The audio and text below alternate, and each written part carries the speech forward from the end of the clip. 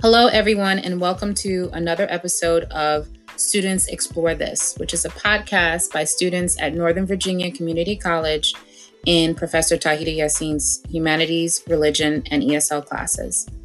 In this podcast today, we have students in ESL 33, which is an advanced oral communications course. And in this podcast, they wanted to talk about nepotism. And it's an interesting topic, and we've learned so much about it through these students' experiences. We have such a diverse class, and we have students from all over the world.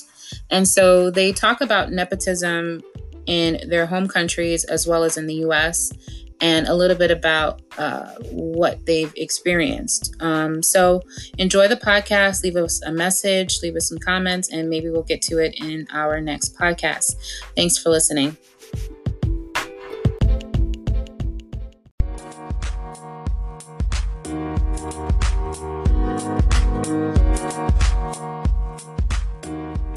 Hello everybody, my name is Toon. Welcome to our podcast. The topic of our podcast today is nepotism.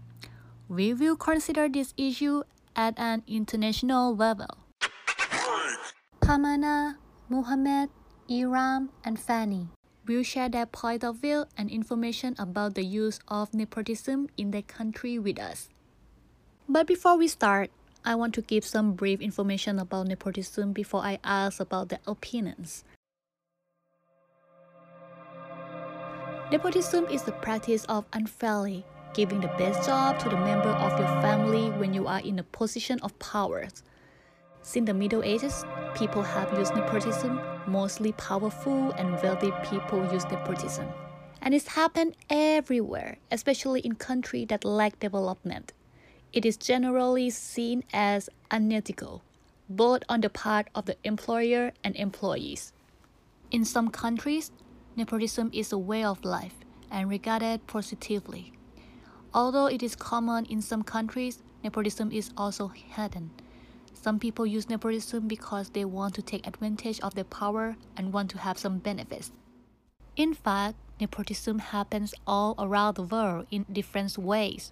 But in the USA, it is very different from Afghanistan, Turkey, Sudan, Thailand, and Bolivia. In my country, Thailand, nepotism is a part of systems. We always know what it is, but nobody wants to say anything about it. This kind of behavior has afflicted this country for decades. Prayutchan Ochanon is a great example of nepotism. In the past, he used his army power to do the copycat and appointed himself as a Prime Minister of Thailand. He examines council members and employs his family members under his power.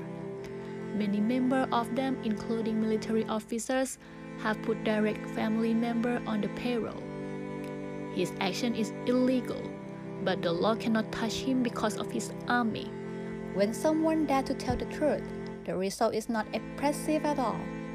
There are traditions and unspoken rules that everybody knows.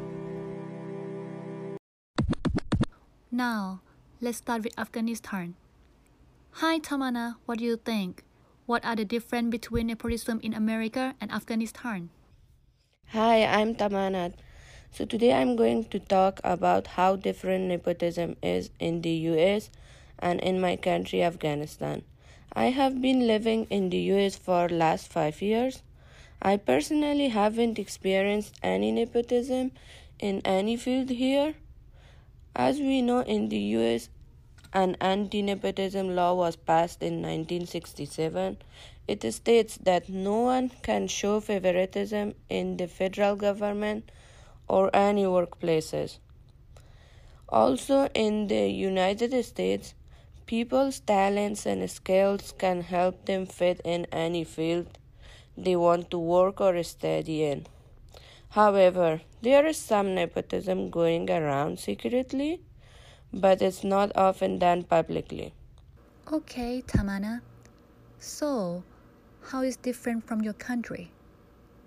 Though in my country, Afghanistan, nepotism is the opposite of the way it appears in the US. Nepotism is a part of culture for everyone. Mostly nepotism happens in the government, between rich people, and in educational places. Our ex-president Hamid Karzai showed favoritism in his presidential term. Still, the people of Afghanistan are suffering. And a more common place that nepotism is happening a lot is in the universities and colleges, especially with passing major tests. No one can have their favorite major unless you don't know someone or you don't give money for some people. It's sad, but true. The nepotism is a big reason for the failure of my country. I hope one day we will all change this bad culture and we have a bright and good country. Thank you, everyone. Thank you, Tamana. Thank you for the information that you provided. What about Sudan? Do you have the same problem too? Hello, everybody. I'm Muhammad from Sudan. In Sudan, as the third world country, we face the problem of nepotism from the highest levels, such as in the state system, to the lowest level of employment. There is no oversight. Due to the lack of oversight, Sudan as a whole suffers from mismanagement. Thank you, Muhammad. What about you, Iram? How has Turkey also used nepotism? We will listen to Iram now. Nepotism is a very new subject in terms of research or literature on the subject in Turkey, so it makes it a little difficult to talk about the numbers of instances of nepotism. I can talk about this with limited resources and life experiences. I believe nepotism is seen very much in Turkey, for example, on the university exams, in the social benefits provided by the state, in the police department, in the courts, and in short, in whole government departments. I believe the Republic of Turkey is governed by those appointed to the position with the use of nepotism. As a result, the country has been managed by relationships of relatives. Usually, high-level government administrators are chosen through nepotism, and not only are they selected due to nepotism, they bring their relatives into the lower-level position as much as their rank allows them to. The specific example I could give is the president's daughter. She was assigned to be the prime minister's counselor for a while, and her husband was the former minister of energy and natural resources, and now he is the current minister of finance and treasury. Also, the father-in-law of the youth and sports minister is a deputy. We can see how power or high rank in a position is an indicator of nepotism in Turkey, but unfortunately that has many negative effects. According to Professor Dr. Ortaylı, one of the main reasons why the brain drain is seen so much in Turkey is nepotism. Generally, recent graduates apply for government or private sector positions, but they instinctively know the priority belongs to someone who has relatives in the recruitment team, and this process keeps repeating and repeating. So, a new generation ends up migrating out of Turkey for more opportunities. Bringing unqualified employees to important jobs with nepotism decreases the quality of the work and not only harms companies or government agencies, also it harms the whole country in many ways. The research conducted by Özkanan and Erdem concludes that one of the consequences of nepotism is the creation of attitudes within daily life. Nepotism has become so normal that there are even idioms used for it among the people in daily life. These idioms are so accepted that they are easily attributed to the same meaning by everyone. Nepotism is used in daily life and people don't need the power to use it. For example, you will go to the doctor's office for a visit, but you cannot book your visit because of too many people on the line. When a situation like this happens, people start to think about their friends, families, or any type of relatives for help with booking their appointment earlier as a favor. If you have any relatives, you are prioritized If not, then you will end up waiting a long time to book your appointment. This type of situation occurs very often, and it's one of the biggest influences of nepotism in our daily lives. Another example is the overuse of nepotism in the social benefits provided by the government. Turkey is a country that adopted a form of social welfare standards from the state, and it offers many benefits to people in need. Some of the benefits are providing food, money, clothing, employment. Even though the idea was to offer those benefits to people in low socioeconomic levels, the disabled or elderly people. If people have relatives in the governorship or municipal governance, then they can receive those benefits even though they do not meet all requirements to receive it. I see. What about America? What do you think, Iran? Is this different from Turkey? What do you think? In America, Donald Trump allowed his family and friends to profit of the White House, like Ivana Trump being an advisor to the president. And also other presidents, including Carter, Reagan, and Obama, tried to get members of their families to official positions, according to Preet Bharara.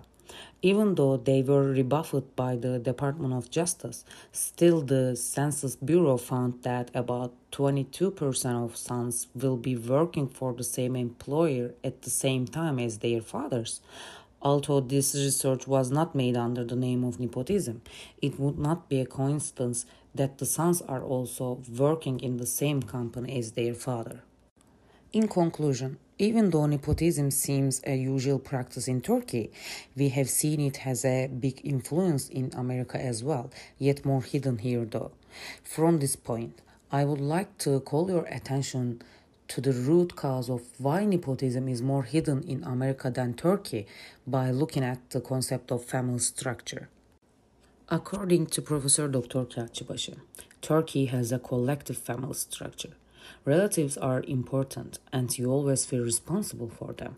The ties are strong and your relatives are precious people who need your help. And we always know what our friends, family members, or any relatives are up to. On the contrary, America has an individual family structure, and at this point, people are only responsible for themselves, and they will not be judged when they don't do any extra favor for their relatives, or if no one knows what they are doing. The use of nepotism differs in parallel with these cultural differences. So, if Turkey uses nepotism more than America, it should not be surprising. Thank you so much. Thank you, Iram. That is a wonderful information that I want. Okay, let's go to the next lady. Hello, can you introduce yourself, please? Hello, everybody. It is a pleasure to be here. I'm so happy to discuss this topic with all of you guys. First, let me introduce myself a little bit. My name is Fanny Velasco, and I'm from Bolivia. I've been living in the U.S. since 2017. It is approximately about 3 years. Okay, Fanny, what about Bolivia? Do you have the same problem too? In Bolivia, many things are different than here in the U.S. Nepotism is one of them. I know that nepotism is everywhere, but it is more often or more evident in Bolivia. Nepotism in Bolivia is a significant problem that has been called an accepted part of our life in my home country. It can be found in all levels of the Bolivian society. Many people perceive the judiciary, police, and public administration generally as the country's most corrupt. Okay, Fanny. Why do you think your country have the most corruption? Can you explain that to me, please? Corruption is also widespread among officials who are supposed to control the illegal drugs trade, which is a big problem in Bolivia. Also, many Bolivians are uneducated and thus unaware of the rights and citizens or laws against nepotism. The most corrupt institution in Bolivia is the police, because it is common to see people paying when a police officer is stopped for an infringement. In contrast, here in the US, it is almost impossible to see that kind of action from a police officer.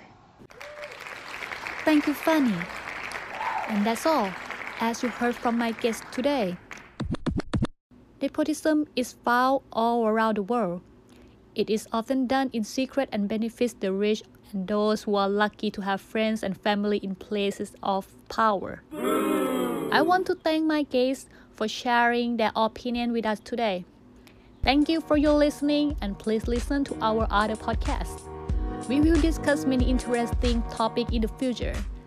For tonight, thank you. Have a great night.